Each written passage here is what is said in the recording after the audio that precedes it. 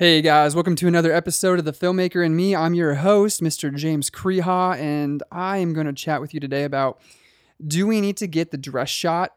I saw this on Facebook in the wedding videographer forum that I'm in, and a good filmmaker friend of mine actually brought this up as part of another question that he was asking.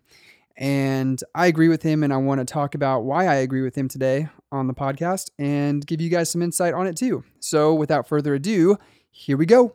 Episode 10, do we need to get the dress shot?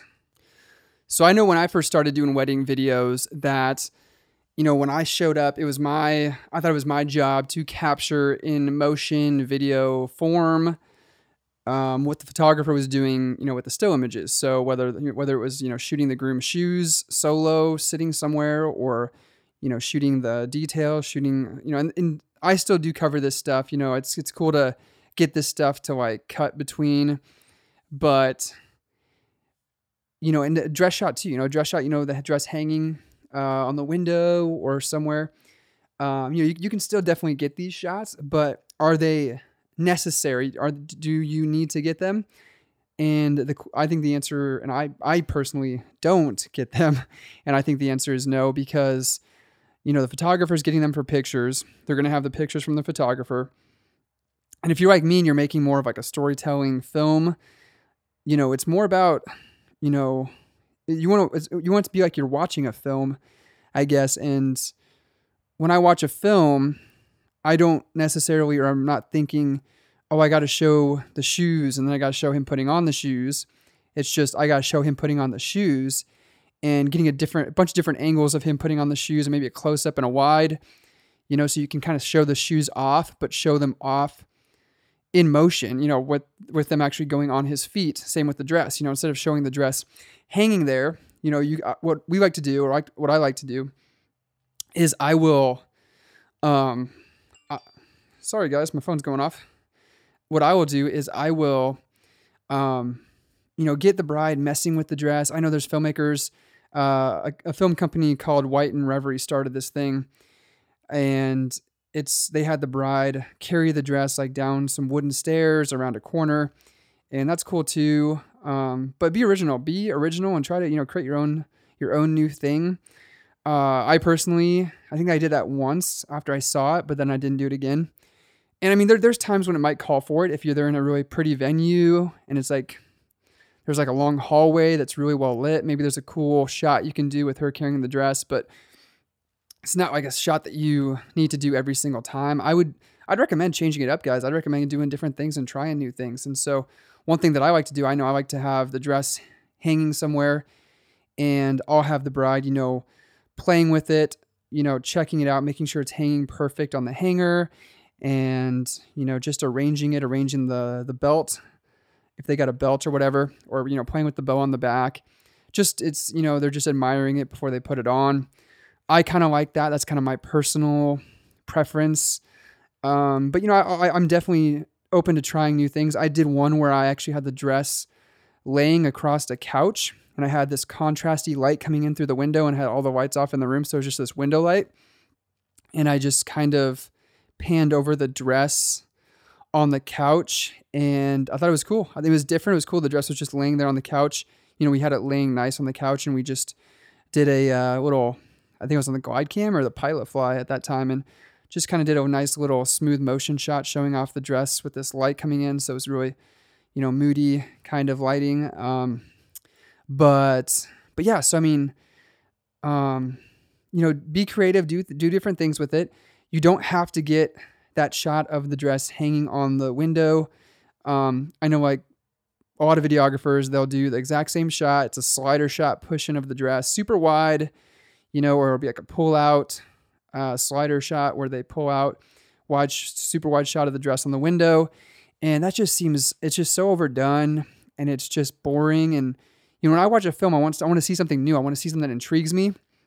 I want to see something that makes me, get creative in my own mind and want to try something new, or try that in a new way. Like the White and Reverie thing with the walking with the dress, try that, but try it in a new way or do something different with it. And you don't need to, I know they're a good film company, filmmaking team, husband and wife team, but you don't need to copy them just because they're, really good. Do your own thing, make your own mark. So, and it's definitely not a shot you need to get. I don't think a couple, I guess it depends on who the couple is.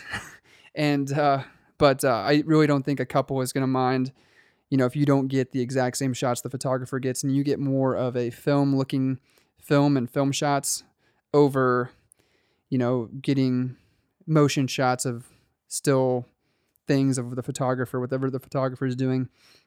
So, but no, you can definitely still do it. If you feel it works for the couple, works for your film, all of that, do what you feel is necessary or needed, or whatever kind of vibe you're getting from the couple, or, whatever you got to work with. Maybe you got nothing else to work with. And so, if that's all you got, but I'd say to try to bring some motion into it.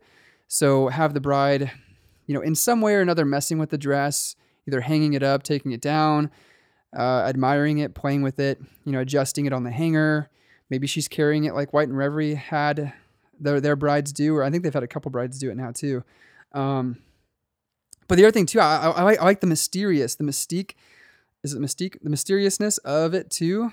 The mystery when, you just show some like tight shots of the dress going on, and you show like the mother's hands buttoning or zipping it up. You show the maid of honor helping her put her jewelry on. You're not really seeing the full dress, but you're getting glimpses of parts of it. And, if you shoot it like with just some natural window light and you get it kind of moody, it's interesting and it really brings the viewer in. And then maybe you have a nice wide shot as she's coming down these stairs, if there's like a staircase, or if she's walking, through a long hallway with some nice window light, and you reveal the dress then and there, and it's on her, and you show it off looking perfect and gorgeous on the bride. It's not just hanging somewhere. That's another idea that, that's kind of a way I like to run with it too, is to reveal the dress, finally reveal it once it's on the bride. And I've actually had a bride last year request that, saying that they didn't want any hanging dress shots. They wanted to reveal the dress that way. And so that works too, so it's really, but, meet with your couples. Your couples will definitely, if there's any shots your couples want, they'll tell you in the meeting prior to the wedding. And it's good. It's a good thing to ask too. Is there any shots you guys really like seeing in films that I can get for you?